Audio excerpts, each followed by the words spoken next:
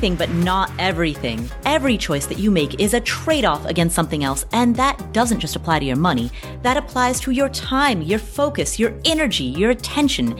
Any limited resource that you need to manage. Saying yes to something implicitly means you are saying no to all other opportunities, and that opens up two questions. Number one, what matters most?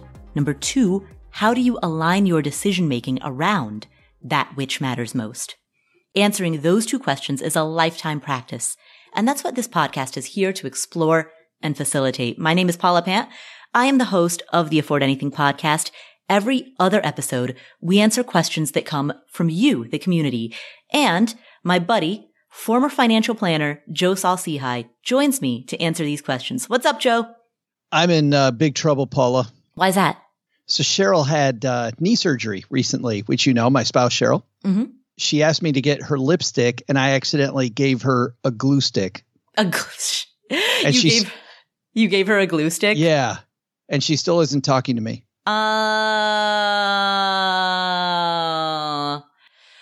Welcome to the Terrible Jokes podcast. That was so bad. That is retribution for the terrible joke that I told on your podcast. It absolutely is. I'm going to tell it now.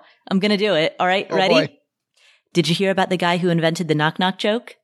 No. He won the Nobel Prize. We're here all week. Do you realize anybody that's listening to this podcast for the first time is like, what the hell? Right? Exactly. I thought this was an intellectual podcast. All right, let's not waste anybody's time anymore. Let's get on with the show. The show must go on. We are going to answer 4 questions today. Anna and her husband have volatile income, but Anna thinks that having 18 months of living expenses, which is the size of their current emergency fund, is probably unnecessary. And so she wants to take a portion of their emergency fund and use it to either pay off her student loans or invest. Which one should she do? We're going to tackle that question first. And then we're also going to answer a question from Charlotte. Charlotte and her husband are taking a phased approach to financial independence, where they need to bridge 2 gaps before they each turn 59 and a half. They plan on reaching financial independence in the year 2025, so it's going to be coming up. How do they calculate how much they need at each phase? Then we're going to answer a question from Elle. Elle has a retirement plan in place, but her company is adding a Roth 403B option soon. So, should she stay the course or adjust her strategy in these last 5 years before retiring? And finally, Sarah wants to purchase land and build her dream house by refinancing her rental property and turning her current home into a second rental. How can she improve this plan? We're going to tackle all of these right now, starting with Anna. Hi, Paula. My name is Anna. I love the podcast, and I hope that you have some insight into my question. My husband and I live in the Seattle area. My husband's a real estate agent, and I'm a loan processor for a private mortgage company. I earn about $50,000 to $60,000 a year currently, depending on my bonuses. Over the last few years, my husband's income has averaged at about $120,000 to $150,000 a year gross. However, he just hired a showing partner, which he will pay $40,000 a year to assist him in showing homes, which in turn we hope will increase his production.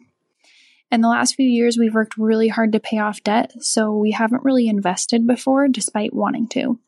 Currently, the only debt we have is our cars, our house, and my student loans. My student loans are about $30,000 at 6% interest, when interest rates are not suspended, that is. My payments are $350 a month, and I have 9 years left, as I deferred them for quite a while after I had kids. We currently have $150,000 in savings, which is about 18 months of living expenses, not including the showing partner's salary. And I have a few $1,000s in a 401k. Obviously, we don't need 18 months of reserves, so we're considering our options.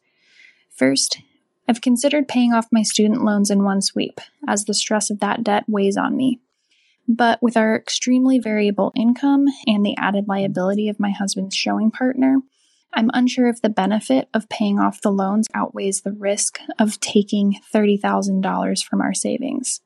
I've also thought about just making regular payments on my student loans and instead investing that $30,000 into an index fund or something like that. But then that would result in $30,000 less in our savings, and we would still have a $350 a month student loan payment. At the same time, I wonder if the investment would pay off and be more beneficial in the long run than using the $30,000 to get rid of a $350 a month payment. Our overarching long-term goal here is to fund our retirement. In my mind, the last step before investing was to always pay off my student loans first, but now I'm wondering if I skip that step and just go for it.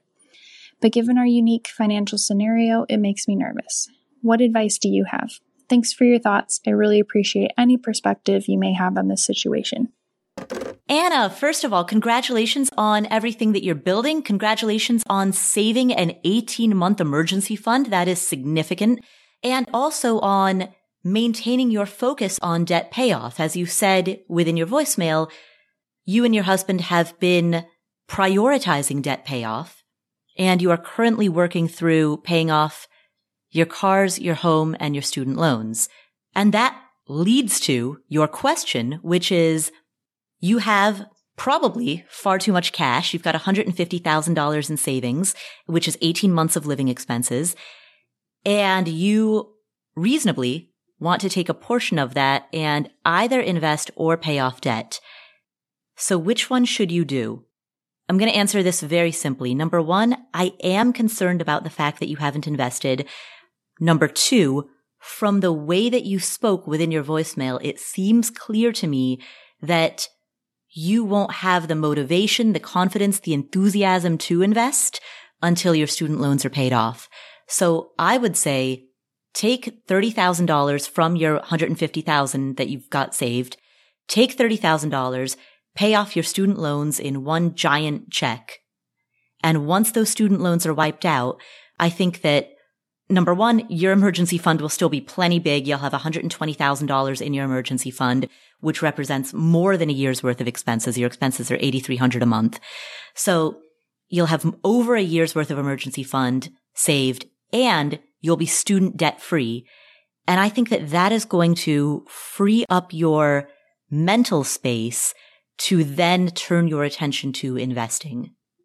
So behaviorally, the peace of mind that comes from knowing that that student debt is wiped out seems to be the right choice for you. And I say that based on the wording that I heard you use when you asked the question. You said it's mentally difficult to start investing before paying off your loans. And you used the word nervous. So for all of those reasons, this is not necessarily the same recommendation that I would give to everyone. Personal finance is personal. But based on the wording that I heard you use as you framed your question, rule number one of money management is know thyself. And that's why I think you behaviorally would be best served by wiping out the student debt and then feeling more confident about any new investments that you go into from that point forward.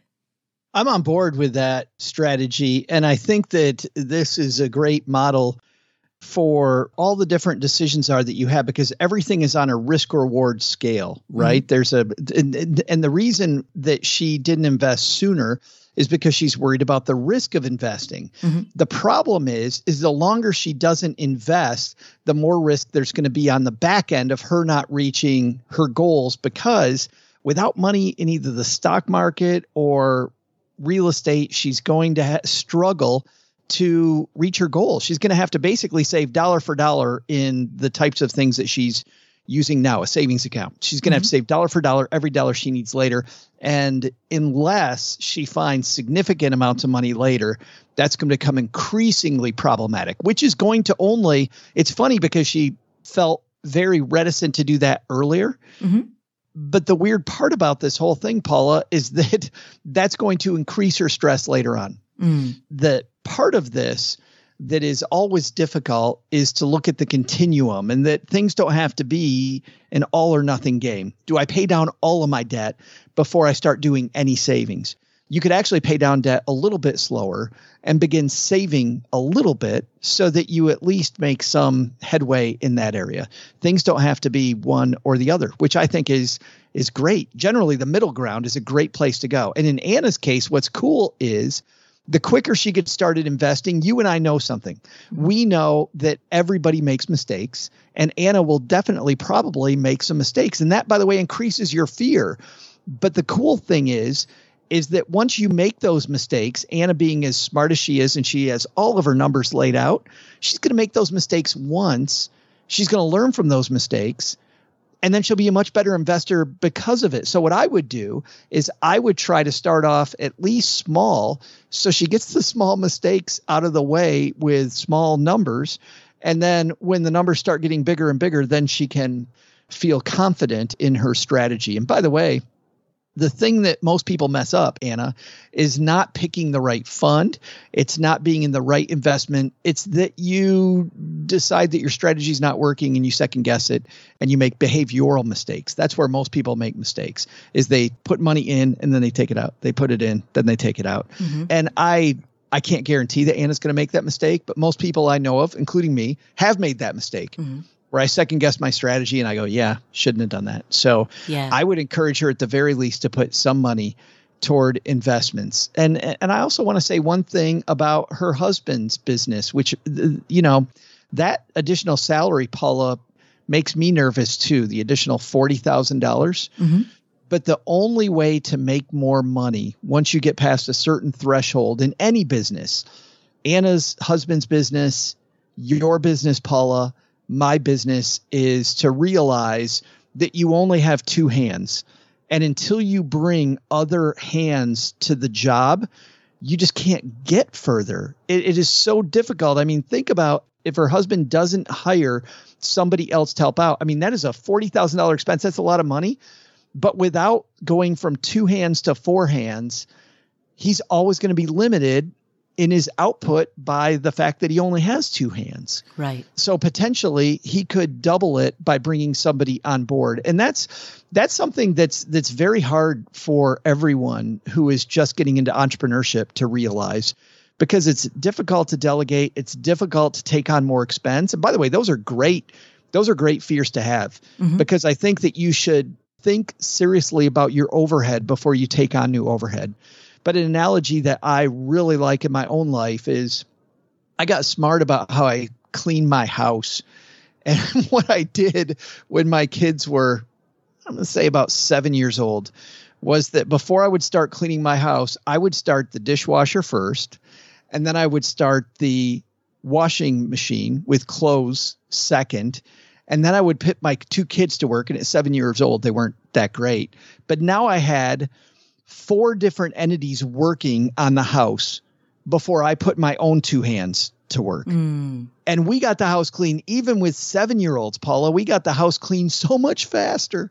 We got so many things done faster when I used machines and I used people and basically used my head first before I used my own hands. Right. I agree that hiring a person is the right move. And at the same time, I understand Anna's fear that from a cash flow management perspective, there may be lag time between when they begin incurring this expense, the expense of the additional overhead of that salary, versus when that starts paying dividends and starts paying rewards. And so I think Anna has some nervousness around cash flow management around that lag time. But to that, frankly, I would say, Anna, you've got an 18-month emergency fund. So I think you are more than well prepared for this expense. And my concern, given that you stated that it's mentally difficult to start investing prior to having your debts paid off, given that you stated that, you feel a little nervous, my objective for you is for you to do the things that would reduce your anxiety so that you can then embrace being more aggressive in your investments. Her anxiety, Paula, also shows me not which investments to use, because those should always be based on your long-term goal and your time frame. Her choices tax shelter-wise, though, are limited to either leaving the money in a flexible brokerage account, Paula, where she can take the money whenever she wants. And then she has the ability, if she needs the cash, to just take it and not have to worry about tax rules. Or if she wants to be slightly more aggressive, she could use a backdoor Roth IRA where money comes out FIFO, meaning first in, first out, which means her contributions will come out first. And because she's already paid a tax on those contributions, they aren't going to be subject to a tax. So she could still get out any of the money that she put into it without a penalty, and only the money that is earned in the account, right? Interest, capital gains, whatever it might be, that money is then subject to all of the regular IRA, Roth IRA rules. That could be compelling. But if I were her, I think I'd forget about the whole Roth thing, and I would go with just invest it, but leave it in a flexible brokerage account. Because at some point, I think most of us should have that anyway, right? I mean, how many times on this show have we talked about having a flexible brokerage account? Constantly. And we've talked on several previous episodes about the concept that sometimes flexibility trumps optimization. If there is a trade-off between the two, then you need to decide which one is the priority. And sometimes flexibility does become the priority ahead of optimization. And in this community of beautiful financial nerds, we tend to worry about optimization way more than flexibility. So Anna can go the opposite route. Now, Joe, to be clear about the answer that you gave when you said that you wanted to see her do both, pay off her debt and invest, are you suggesting that she take $30,000 and split it 15-15? No, I just wanted to tell her that it was less for Anna, more for everybody else. That along the way, Anna was waiting to pay off all of her debt, and she could have done a 75-25 strategy. So she had some investments already. So that was actually less for Anna. But even now, I think what I would do would be to, rather than reinvest the $350 a month that she frees up by paying that off, I think I would actually take that money and put the $350 into her beginner investment, or maybe split that 50-50, 175 back into the reserve to replenish the reserve of the $30,000 and then 175 into investments. I would just find a way to begin that faucet right now. Yeah, I would think, given that her emergency fund is already so stacked, I think it would be totally reasonable for her to pay off the student loan in one fell swoop and then start funneling that $350 per month that she frees up into index funds in a taxable brokerage account. Absolutely. She keeps it in a place where she can get at it if she needs it. I think for me, that would calm a lot of my anxiety. Yeah. That would make me feel much better knowing that the money's invested, but if I need it, whatever's there at that time, I can take that money out and still get it right now. Yeah. Forget about the tax savings. Right. And while she and her husband are in that gap period in which they've just hired a new employee, but that employee is not yet profitable, earning his lunch. Yeah. Profitable. Yeah. If what they're concerned about is cash flow management, then certainly putting those investments into a taxable brokerage account could allay some of those fears. And what's cool is if things work out fantastically, you know what she can do with that money later on, Paula? She can take that money later on and make it a Roth IRA contribution. Yeah, exactly. I mean, she's got, if she decides to. We've all got up until the tax filing deadline in 2022 to make retroactive contributions that count for the year 2021. So there's several months still where we can make 2021 contributions, but before that window closes. So thank you, Anna, for asking that question. Congratulations on your upcoming debt payoff and new investments. We'll return to the show in just a moment. This episode is sponsored by State Farm. Are you a small business owner looking for insurance that fits your needs and budget? Look no further than State Farm. State Farm agents are not just insurance providers. They're also small business owners who live and work right here in your community. They understand the unique challenges of running and protecting a small business. When it comes to small business insurance, State Farm knows what it takes. Create a plan that fits your needs and your budget. State Farm agents are ready to help you choose personalized policies that truly understand your business. Insure your small business with a fellow small business owner. Talk to a State Farm agent today and get started on personalized small business insurance that fits your needs. Like a good neighbor, State Farm is there. Talk to your local agent today. Have you been frustrated with personal finance apps that are cluttered with ads, that are difficult to use, that are rarely updated? Well, there's something better. There's Monarch. Monarch is the top-rated all-in-one personal finance app. It gives you a comprehensive view of all your accounts, investments, transactions, and more. Create custom budgets, track progress toward financial goals, and collaborate with your partner. And now get an extended 30-day free trial when you go to monarchmoney.com/Paula. I like to use Monarch just to see my big ticket spending. I don't want to see all of the little details. I don't have the brain space for that, but I want to see the big ticket items. What's really going to move the needle? And so I have set up my notifications in exactly that manner, but you can do it however you want because it's hyper customizable. You can create custom budgets. You can toggle between light and dark mode, change the layout of your dashboard, set up automatic rules for transactions. You can make it your own. As a customer, you can submit suggestions and vote on requested features. You can invite your financial advisor to join your account at no extra cost. They'll get their own login info and they'll get a joint view of all your finances. You can do this with your financial advisor or your spouse. After trying out Monarch for myself, I understand why it's the top-rated personal finance app. And right now, listeners of this show will get an extended 30-day free trial when you go to monarchmoney.com/Paula.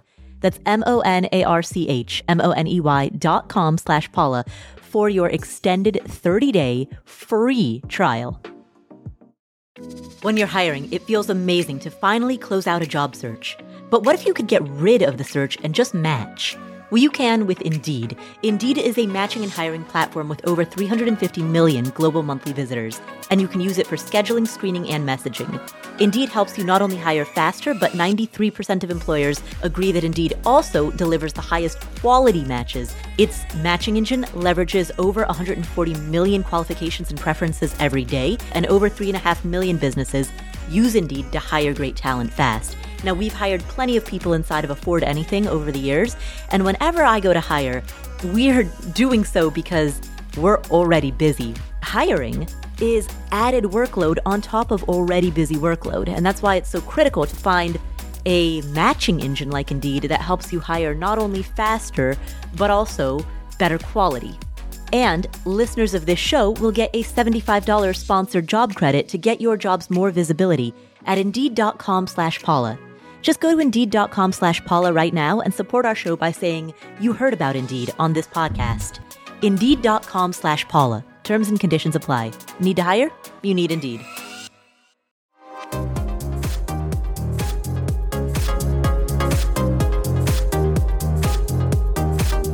Our next question comes from Elle. Hi, Paula. I have about $600,000 in a retirement account 403B that's administered by Vanguard.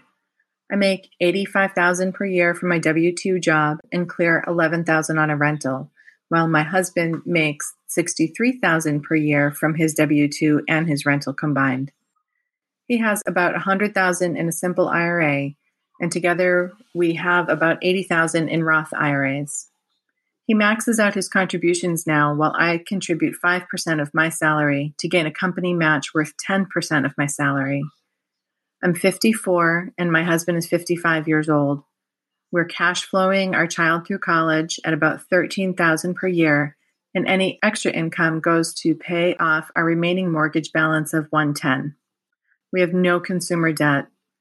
I'd like to have the mortgage paid by the time I retire, since I still have an additional $30,000 mortgage on a rental property that I'll let ride over the next 6 years, since it has a really low 2% interest rate.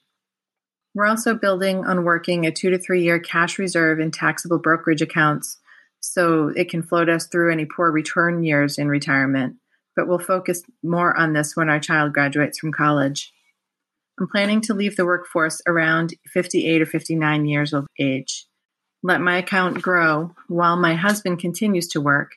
He won't be contributing the max to his simple IRA at that point, but instead just enough to get his 3% company match. I don't think we'll need to tap into my 403B at 59.5, as I can always work part-time if we need it. When he's 63, we plan to both start collecting our own Social Security and collect no more than 4% per year from our retirement accounts. My company is adding a Roth 403B option in January of 22. So now my real question is, should I be changing my investment strategy and contribute to the Roth and possibly even increase this contribution? I think we'll certainly need to use our investments during retirement, and most of our estate will include properties to be sold upon death for our children's benefit. What do you think is my best strategy for building funds during my last 5 years of work? Is there something that I've overlooked? Now, I'm not going to work any longer. I work on government contracts with my institution, and this one expires in 5 years. I don't want to apply for another one. Thank you for your help. Elle, this is such a great question, and it is one of my favorite types of questions because this is completely a financial planning question. Like, how do we lay out all of the pieces and decide the best strategy? I love these questions because of the fact that there are so many moving pieces. And anybody that just heard this question knows that you've got a lot of moving pieces. But here's the way that I look at this. You have not included the value of the real estate in your calculations toward retirement. You're just looking at the cash flow. I'm assuming that you're going to continue to have those rental properties. And if you're clearing $11,000 now with a mortgage on it, I'm assuming then in 6 years that will go up, which is awesome because that comes very close to the time that you are going to be retiring. So when I look at that, my question then is, how much money then will you net per month off that? Because for you, even though that's not a pension, it is a stream of income that we don't have to rely on the asset base to accumulate. So let's take a look at the asset base. Right now, you're closing in on $800,000. If you want to leave in 5 years, and we use a simple calculation of the rule of 72, you're going to get about a little more than halfway to another double of your assets. Doubling your assets would bring you to 1.6. So instead of that, we're looking at about 1.2 million in retirement assets plus whatever equity is in the houses. And you already mentioned that you could work part-time, but I'm still looking at that number and I don't know. And this is the big key thing you want to think about. I don't know what your expenses are. And I don't know how much you're going to need to harvest from that asset base. But the financial planner in me says that's not enough, that's close, but it's not enough. And I think you already know that in your head because you already said, well, you could work part-time, right?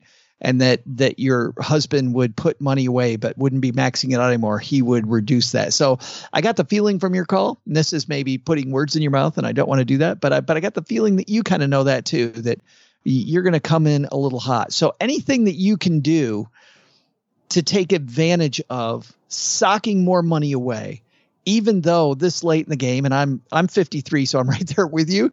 This late in the game, we're not looking at compound interest to make us a ton of money, although some of this money you're not going to need until you're 70 or 80, right? So you can still double that money, but the more money you can put in that pile over the next 5 years, the better off you're going to be.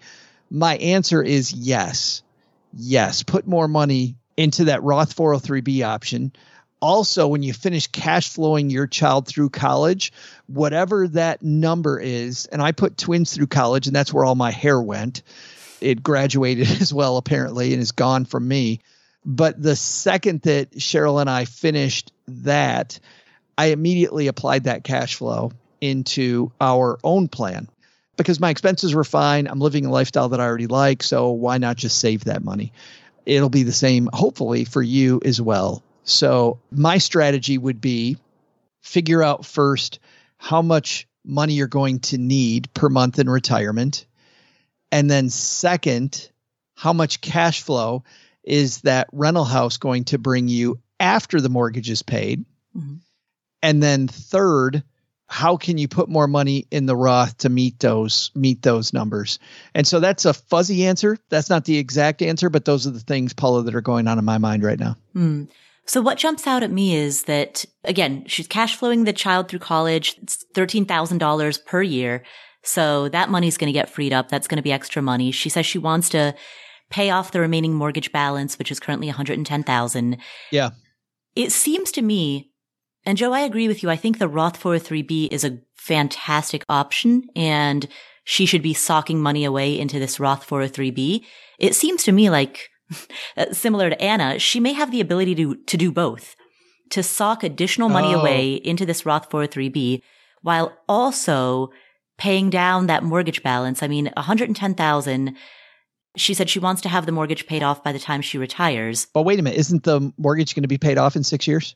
So she wants to have the rental property paid off in 6 years. The rental property has a debt of $30,000 on it, and she wants to have that paid off over the span of the next 6 years. She said she'd let it ride over the next 6 years.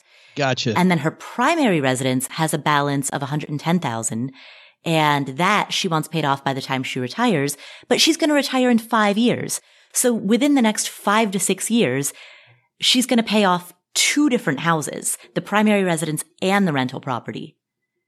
Like, number one, the rental property is going to bring in a whole bunch of extra cash flow. Number 2, her expenses are going to plummet once she no longer has to pay out of pocket her mortgage on her primary residence. And so between those 2 things, and number 3, her kid 5 to 6 years from now will presumably no longer be in college, even if that kid is a freshman today. So between those 3 things, the rental property getting paid off, the primary residence getting paid off, and the kid no longer being in college, her income is going to escalate at exactly the same time that her expenses decline. I don't know, though. I look at the primary residence and I think about that interest rate versus the money that she has in investments right now. Mm-hmm. And I think at the very most, there's a middle ground. There's a big piece of me that says that she should invest as much of that money as possible into the financial markets. And maybe what she does, maybe the middle ground is not to put part toward mortgage payoff and part toward investing. Maybe what she does is when she gets to retirement, she hooks up her money to make that payment every month. So she has freedom from worry of making the payment. And now her pile of money is making the payment and she doesn't have it coming out of cash flow. I'm not convinced. And this is because I don't have enough I don't have enough detail on how much money she is going to spend. If I knew how much money she was going to spend per month, that would give me greater confidence. But without that, I certainly feel like that the amount of assets she has is just a little shy of where she wants to be. Yeah. So I guess, to review, she's got $600,000 in a 403B and her husband has $100,000 in a simple IRA. And the 2 of them combined have about $80,000 in Roth IRAs. So in total, they've got $780,000. So if she gets average returns, she's going to come in at about 1.2 to 1.4 is where she's going to be by the time she wants to retire. I don't know. But the cool thing that she has is she does have, though, and this is where expenses comes in, Paula. Mm-hmm. She does have the cash flow from the rental house, which the average person doesn't have. So even though she hasn't counted that asset, that's $11,000 of income a year that she is coming in that other people don't have, that are just relying on the property. Well, so and it's $11,000 right now with debt still on it. So once it's paid off, which is going to be in 6 years, then who knows what that number is going to be? We don't know that number either. So those are a couple of the numbers that I think about that would help me help her decide if she can be more conservative, which is pay off that primary residence, or if she needs to be more aggressive. There is one thing, though, that I missed. What's that? And that is she talked about taking Social Security early.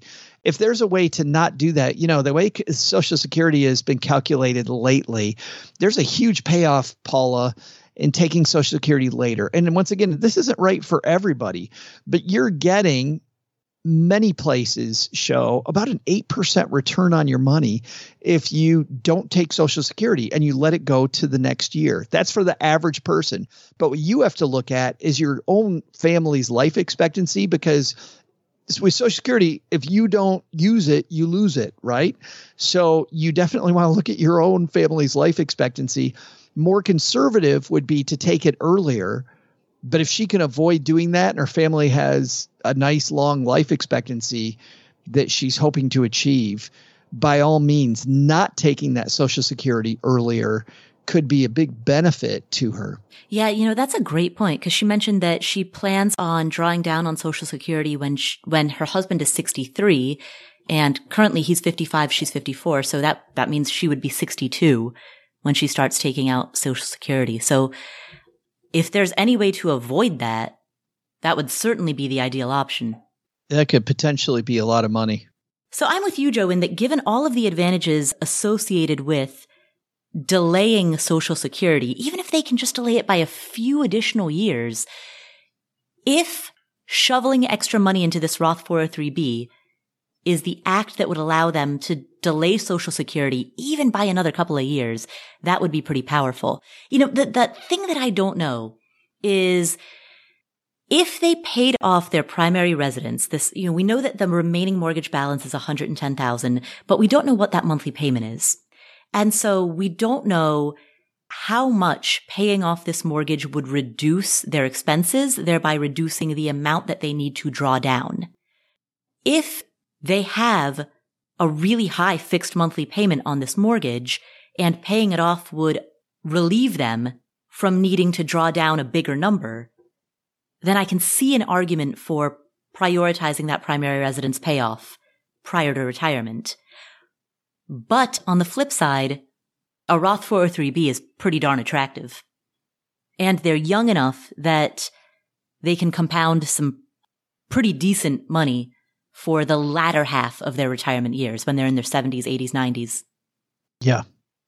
So I'd say my answer is, if the mortgage on the primary residence constitutes a huge percentage of your monthly expenses, then there's more reason to prioritize paying it down. But if it doesn't, if it's not going to actually reduce your expenses that much, if it's a small, reasonable chunk of your monthly expenses and most of your money goes towards other stuff, then there's a stronger argument for prioritizing the Roth 403B. And that's where the key to this whole thing really is the question, how much are you going to spend? Yeah. It's amazing to me that the double-edged sword of frugality, because frugality on one end reduces your expenses today, but it also reduces your tax burden, right? And you think about your tax burden over time but because taxes are a sliding scale where the more money you earn, the more money you spend and take out of your tax advantaged accounts, the more tax you end up paying over time. If you can find a way to be pretty frugal and leave your money alone, the compounding tax advantage on that is huge. Like as an example, your base expenses may be at 10 or 12% tax rates, but bigger expenses are at a 25% tax rate if you take money out of an IRA to spend that money, right? So the tax implications, especially if you have money that's in a pre-tax 401k in retirement that you're taking money out of, are huge. And that doesn't mean to live your life on less, because I'm not about that. But it does mean the thing that you say in the title of this show, Paula, you can afford anything, but not everything. Like, choose what you really want to spend money on and spend lavishly on that and cut the hell out of the rest, because not only are you paying for crap that you're not going to use, but the tax on that money ends up being way, way, way higher. Think about it this way. The foregone tax deferred growth you're talking about? Yeah, the stuff that you don't care about is the last money out. Think about this. It's the last money out of your IRA, right? Or your 401k. So if it's pre-tax money, the last money you're going to spend is that money that was junk. It's the first stuff that you would cut. So the stuff that you really want to do is it maybe a 10, 12% tax rate, and then, or in that bracket, the stuff that you really don't care about that you could have cut is it a 25 or 28% bracket possibly, or even higher than that. If you cut out the unnecessary stuff, you also cut out the surcharge on the unnecessary stuff. Not to get all wacko about taxes, but it's just amazing what a double-edged sword frugality can be. And by double-edged, I don't mean that it's good and bad. I mean that it can cut twice. You not only are going to save the money by not buying the stuff that you don't need, you can save a hell of a lot of money in tax savings, which also increases your ability to compound the interest on that money. I don't think the phrase is double-edged sword. There's got to be. It isn't. No, yeah, there's got to be some other phrase. 2 birds with 1 stone. You kill 2 birds with 1. You get icing on the cake. I don't know.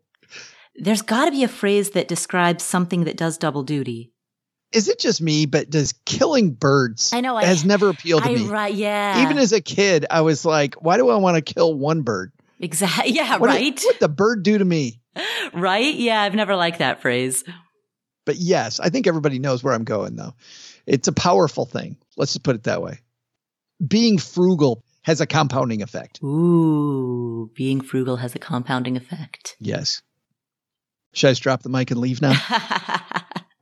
You could, but we've got 2 more questions to answer. Oh, let's go.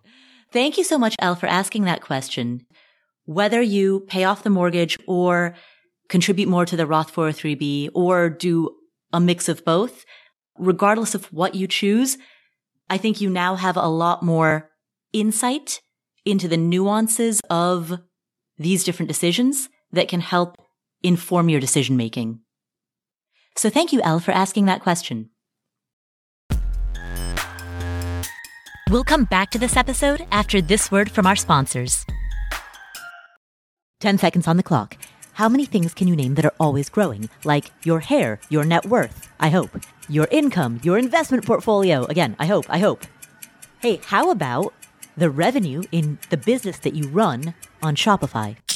Shopify is the global commerce platform that helps you sell at every stage of your business, whether you just started or whether you've been in business for 10 years, whether you're selling accounting textbooks or windshield wiper repair kits, and whether you're selling in person or online.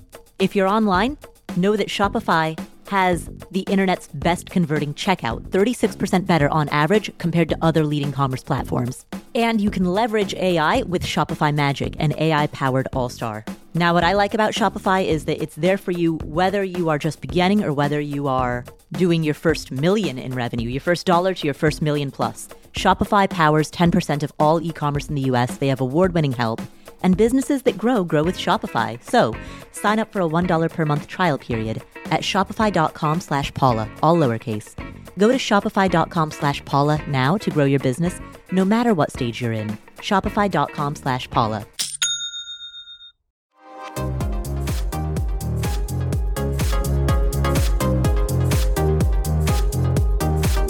Our next question comes from Charlotte. Hi, Paula. Hi, Joe. This is Charlotte. Thank you for all of the great information and for taking my question. My husband and I are striving to reach financial independence by December 2025. At that point, he will have just turned 50 and will be eligible for a partial pension as he is a public health employee. We live in a state with a very healthy pension system. At that point, we will sell everything and begin our slow travel journey around the world, all current variables permitting, of course. Because of his age, there will be a 10-year gap between when we hit FIRE and when he turns 59 and a half and can start using his retirement savings if we need it. There will be another 6 years after that until I can start taking withdrawals from mine. Our current FIRE plan includes his pension, our index funds, rental income from our Airbnb properties, which we now own 1, and we will be expanding into holding at least 3, maybe 4 total. We'll also have at least a year in cash reserves in case the market takes a dip. With those 3 things, the Airbnb, pension, and index funds, we already hit our yearly annual budget needs of $103,000 for FIRE. It's also my belief that we'll be living a lot cheaper than where we've set that budget because we can utilize geographic arbitrage to our advantage if we need to as we travel. Here's my question. With these 2 to 3 phases of our retirement, so that 10-year gap between FIRE and, proper retirement, 59 and a half, and so many pieces to our financial puzzle, how do we calculate how much we actually need? Do we do 2 separate calculations or 3? And how do they connect to each other? Bonus points if somebody can send me a freaking spreadsheet to calculate this. Thank you so much, Paula and Joe. I so appreciate any help you could give. And I hope I've given enough information for you to answer the question. Thank you. Charlotte, first of all, congratulations on being so close to FIRE. You are on track to reach financial independence in 4 years, December 2025. So that's huge. Big congratulations. Everything that you've outlined sounds amazing. This slow travel journey around the world sounds incredible. I'm very, very excited for you. Let's talk about the various phases of your retirement. From what you outlined, I see 3 phases. So phase number 1 begins in December 2025 when your husband turns 50 and becomes eligible for that partial pension. And as you stated, the pension, the index funds, and the Airbnb income, those 3 things will allow you to hit your yearly annual budget needs of $103,000. So phase 1 of retirement, which begins 4 years from now, is the phase in which you live on the pension, the index funds, the Airbnb income, right? That phase lasts for 9.5 years, at which point you enter phase 2, which is the phase at which you have the option of drawing down from your husband's retirement savings. And then phase 3 starts 6 years after that, when you then have the option of drawing down from your own retirement savings. But from what you've outlined, it sounds as though your situation might be a lot simpler than you're giving yourself credit for. So I'd pat yourself on the back for creating a situation that's quite enviable, in that phase 2 and phase 3 are both phases in which additional options become available to you, but it sounds as though you may not need those options. It doesn't sound like you're going to have to draw down from either your or his retirement savings. It seems as though from the numbers that you've outlined, you can live on the pension, the index funds, and the Airbnb income. And those savings, the retirement savings for both you and him in phase 2 and phase 3, will exist as additional safety nets, additional options, but nothing that you actually have to plan on or live on. Now, a couple of hiccups with this. Number 1, you mentioned you only currently have 1 Airbnb property and you want to expand to 3 or 4. So do you have enough allocated in phase 1, or actually really phase 0 of this plan, for the next 4 years, between now and December 2025? Do you have enough money in the budget to be able to expand to those 3 or 4 Airbnb properties by the time you reach FIRE? Assuming the answer is yes, then it sounds as though you're sitting pretty. Particularly given that you're also going to have a year's worth of cash reserves in case, as you said, in case the market takes a hit. Yeah, I think, Paula, that it is obviously all the tax shelters and ages that are giving Charlotte a lot of consternation, and would me too, because you don't want to run afoul of any of those rules. If you do, there can be some significant penalties. So this is, I think, the case for, she said, if there's a spreadsheet out there, I'd love to have it. There are plenty of calculators out there that are pretty robust. It can actually help her, I think, decide where the income stream should come from at different times. Because I think what she really needs is a calculator that shows all of these time frames, right? So that she can easily, and I can see it visually like it's a spreadsheet, Charlotte. Mm-hmm. So I'm right there with you. Like, what I want to see is, here's the money going in the next few years. Here's where the money needs to come out the next years after that. Here's where the money comes out the years after that. And then here's a, more coherent picture after that. That, by the way, can help you make some great investing decisions. Because as an example, if you're taking money from your husband's money first, his money's going to be much more conservatively invested than your money will be. So instead of having this well-rounded asset allocation where it's all mixed up in one pot, I might make his pot more conservative, at least the money you're going to need the first few years. And then the money that you're going to need longer term, aka your money, can be invested longer term. With regard to buying the Airbnbs, I think you nailed it, Paula. I wonder about the return on investment. I'm not thinking about what makes me happier to buy as much as what gives me the most consistent chance of a positive ROI. And I don't know where that Airbnb is going to be. I don't know what her expected return on that Airbnb is going to be. I do know what financial market expected rates of return over 10 to 15 years historically are, though, right? Mm-hmm. So once I look at the Airbnb number and I've calculated that versus the money in a diversified collection of index funds, I think I make a much better decision about whether I buy those or not. Can I say one more thing too? No, absolutely not. Oh, I'm done. Cut off. I was somebody that thought that I wanted to travel the world. And Paula, as you know better than most people, I had the weird opportunity that I didn't expect to do that. And in a 6-month period, I realized that that wasn't for me as much as I thought it was for me. I love travel. I love seeing the world.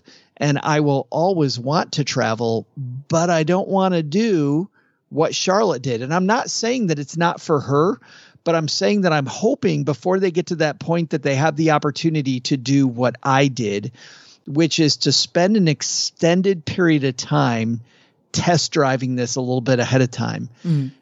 I'm the most shocked that I didn't like it. Yeah. So for context, Joe, you sold your house. You sold your house. You sold all your belongings. I sold everything. Yeah, you sold everything and you hit the road. And within 6 months, you came back to Texarkana, Texas. You came back to your small town and bought another house, different house. Right down the road from my old house, like a mile from my old house. Yes. Right. And you weren't planning on doing that at all, but you went on the hero's journey. You took the journey just to come back to where you started and to know that that's where you needed to be the whole time. I realized that for me, that there are two families. There's the family that you are born into, and there's a family of people that you develop, right? This family, and my family's here. I figured that out after living, now not around the world, just living around the United States, because this was all during COVID. But I lived in Vermont. I lived in Palm Springs. I've lived in some pretty cool places, and I still love those places. I do not see myself, though, being without a home. And that doesn't mean, and I'm not at all, Charlotte, telling you that's a bad goal. So I hope people hear me correctly. That is a fine goal. And you and I both, Paula, know people that love it, right? Yeah, I spent 27 months living out of a backpack. Yeah, people that absolutely love that. I have always preached that you want to test drive stuff, but I never got to do it myself. So imagine my shock when my own advice was very applicable to me, that test driving it is super important. Back to Charlotte's monetary question, though. Frankly, I see this as quite simple. And the answer in a nutshell is regard both of your retirement savings as icing on the cake and adhere to the FIRE plan that you outlined in your voicemail, in which you live on the pension, the index funds, and the Airbnb income. And if you can do that, then you're solid. Yeah, no problem. Yeah, then the retirement savings are just a surplus.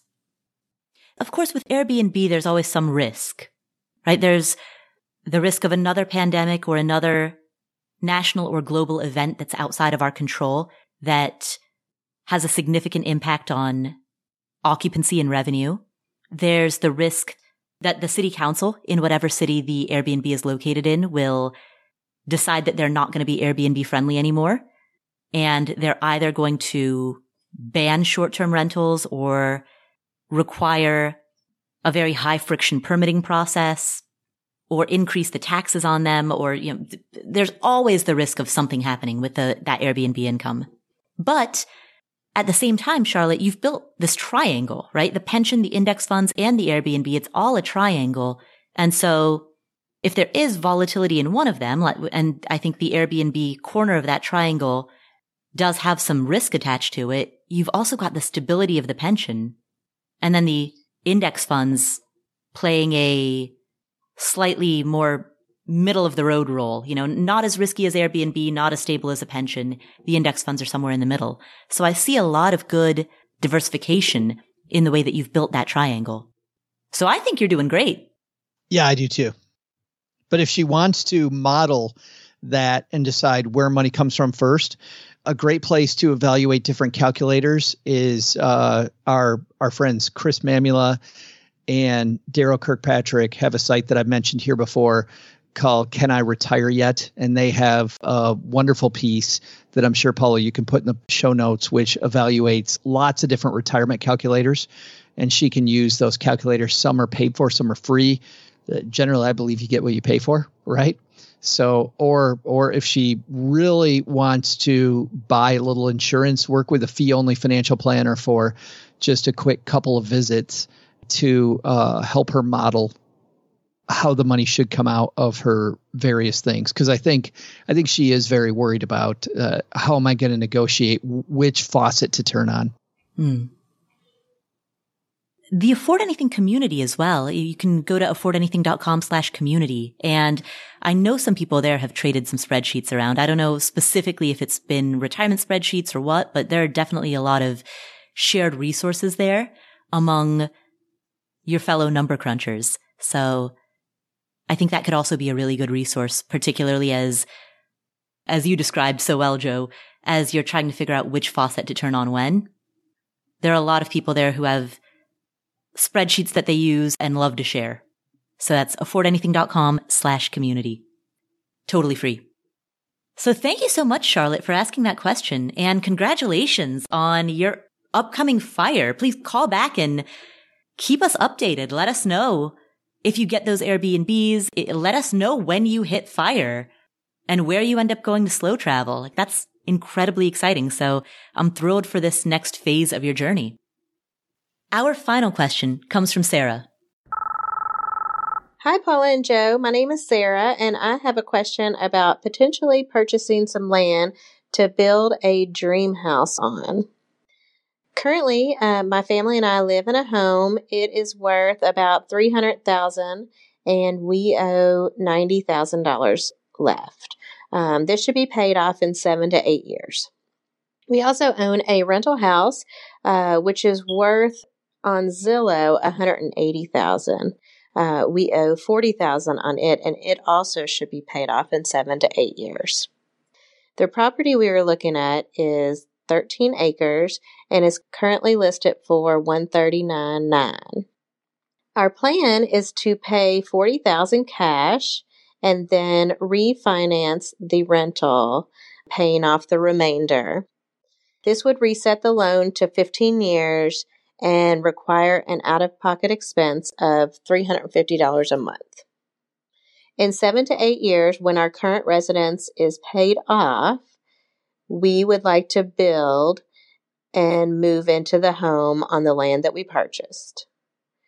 We then would rent out the current home, and we would eventually have 2 rental houses, one of which would be paid off.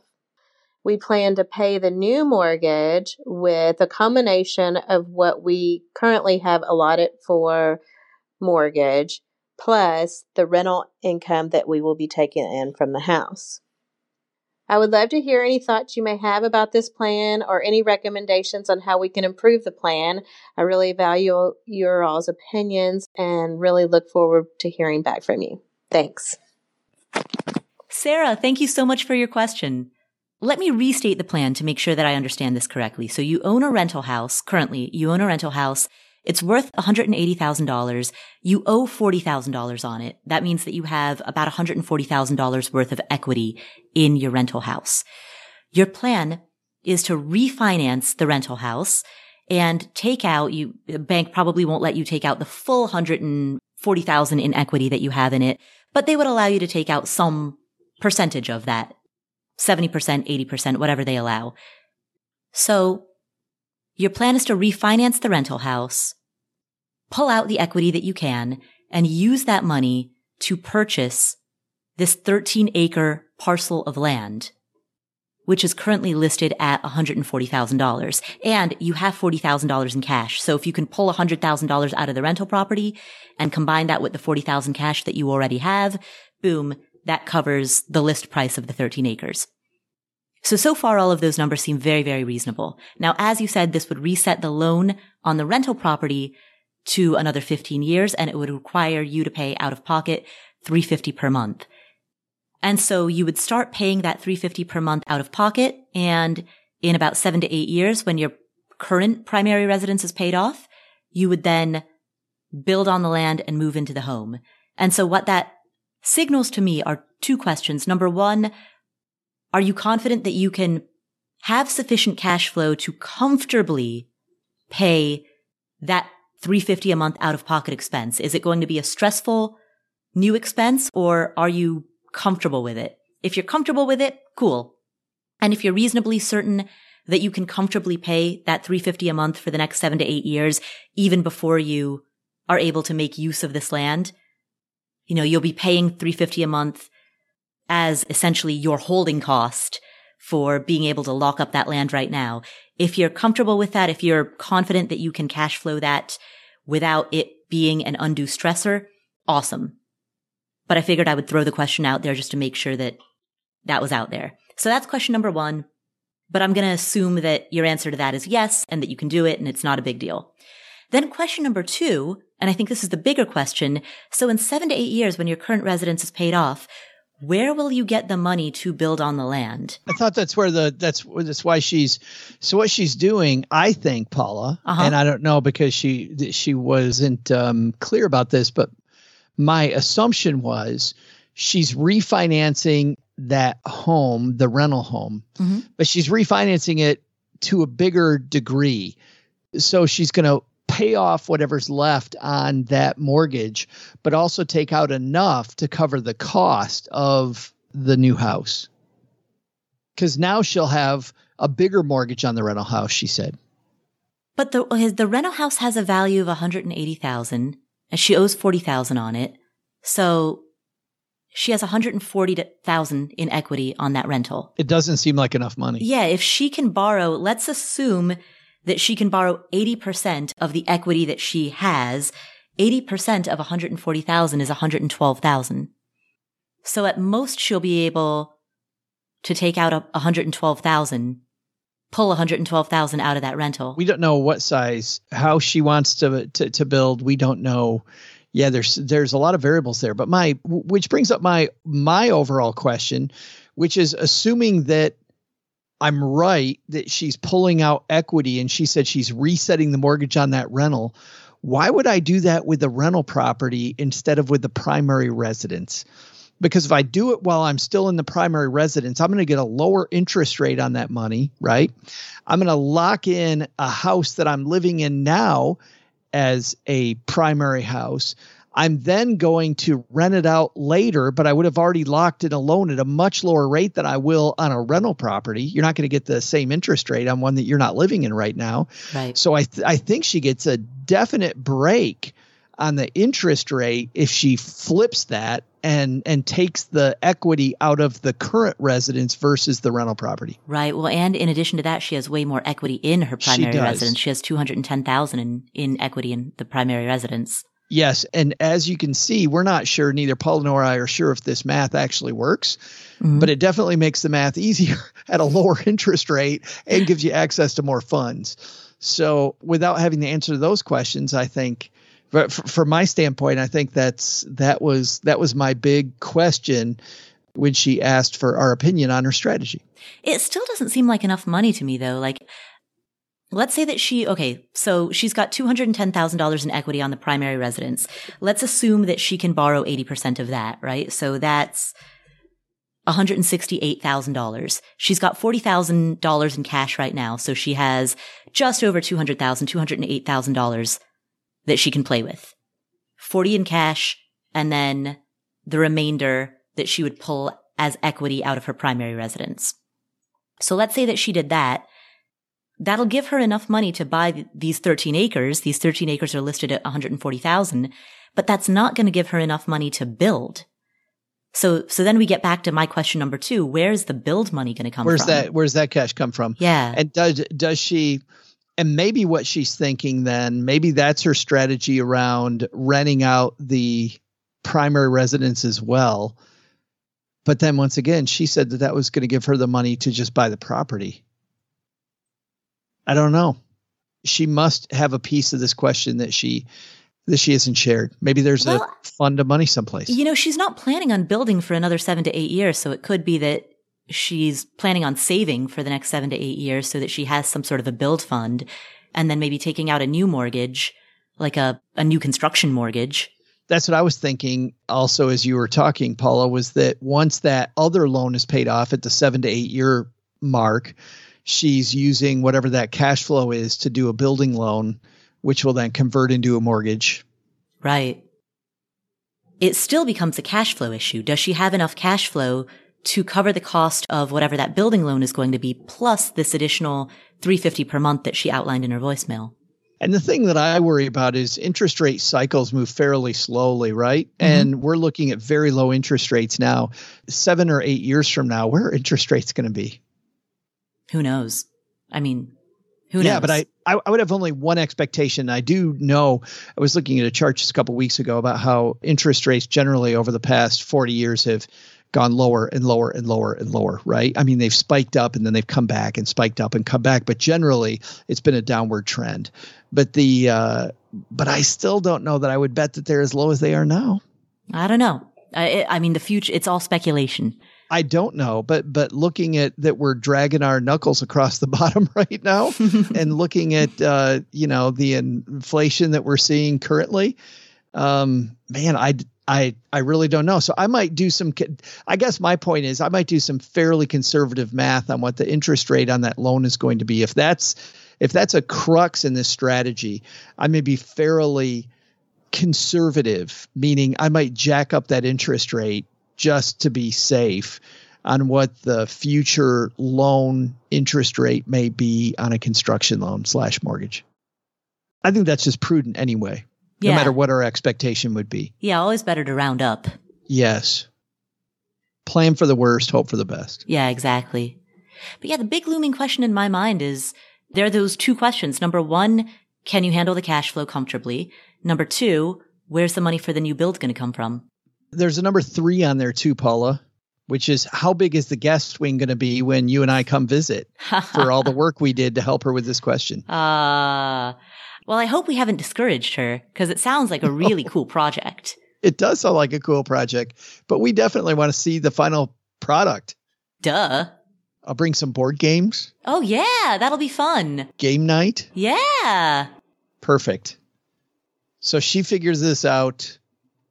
We plan the party. Yeah, absolutely. So, Sarah, I hope that helped. I'd say certainly if there's any takeaway from our answer, it is refinance your primary residence, because you're going to get a much lower interest rate on that than you would if you refied the rental house. Yeah. Plus, you have more equity in it anyway. And I'd say if there's a second takeaway, it's, Joe, the fact that you and I talked about so many different possibilities, like we explored so many different routes of how various buckets of money could be applied in different ways. I think that illuminates how many different strategies could serve the same objective. It's pretty exciting. And I feel like too often people get laser focused into a single strategy. Mm-hmm. And when you back up and widen the lens just a little bit, sometimes things can become exciting that you didn't even think were a possibility.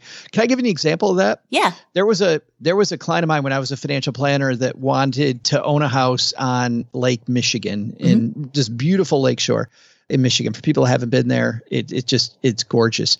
But when we were doing the math on what that real estate cost, she didn't have the funds to do that. She couldn't make that happen. And what was neat was she was able to find a piece of property across the road that was up on a hill that was significantly less expensive. It was Lake Michigan views, not on Lake Michigan. And she's somebody that always wanted to continue working, and she had been in the hospitality business. So what she did was bought this beautiful old house, remodeled it across the street for a lot less money, turned it into a bed and breakfast because she loves people. She's an extrovert. She continually had income coming in, and she woke up every morning and had a view of Lake Michigan. So she, by widening her lens and looking at all these things that she actually liked to do, she was able to do something that she thought was impossible initially. So the moral is widen the lens. Widen the lens. Widen the lens. Well, thanks, Joe. And thank you, Sarah, for asking this question. I'm excited for this project. I'm excited for game night. Yes, the dream house and the board games that we'll all play in it. Sarah's going to be like, why are you showing up at my door? What? How did this change? 8 years from now. 2029. That'd be so great if there's a knock on the door. That is our show for today. Thank you so much for tuning in. This is the Afford Anything podcast. If you enjoyed today's episode, please do 3 things. Number 1, share it with a friend or a family member. Number 2, open up whatever app you're using to listen to this show and hit the follow button. And number 3, while you're in that app, please leave us a review. Those reviews are super helpful in allowing us to book amazing guests. Joe, speaking of podcasts and speaking of apps, you've got a podcast, don't you? I do. And you know what's cool? What's that? You can hear us record episodes of the Stacking Benjamin Show live now.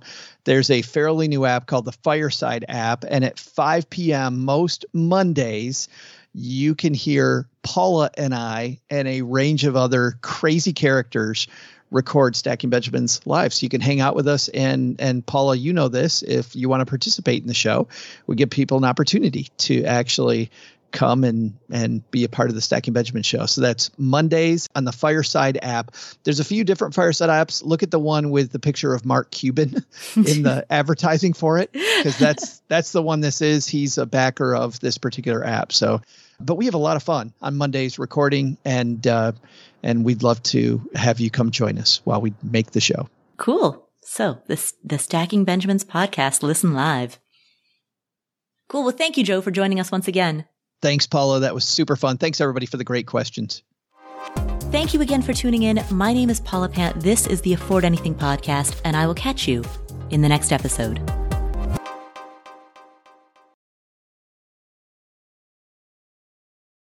Here is an important disclaimer. There's a distinction between financial media and financial advice. Financial media includes everything that you read on the internet, hear on a podcast, see on social media that relates to finance. All of this is financial media. That includes the Afford Anything podcast, this podcast, as well as everything Afford Anything produces. And financial media is not a regulated industry. There are no licensure requirements. There are no mandatory credentials. There's no oversight board or review board. The financial media, including this show, is fundamentally part of the media. And the media is never a substitute for professional advice. That means anytime you make a financial decision or a tax decision or a business decision, anytime you make any type of decision, you should be consulting with licensed credential experts, including but not limited to attorneys, tax professionals, certified financial planners, or certified financial advisors. Always, always, always consult with them before you make any decision. Never use anything in the financial media, and that includes this show, and that includes everything that I say and do. Never use the financial media as a substitute for actual professional advice. All right, there's your disclaimer. Have a great day.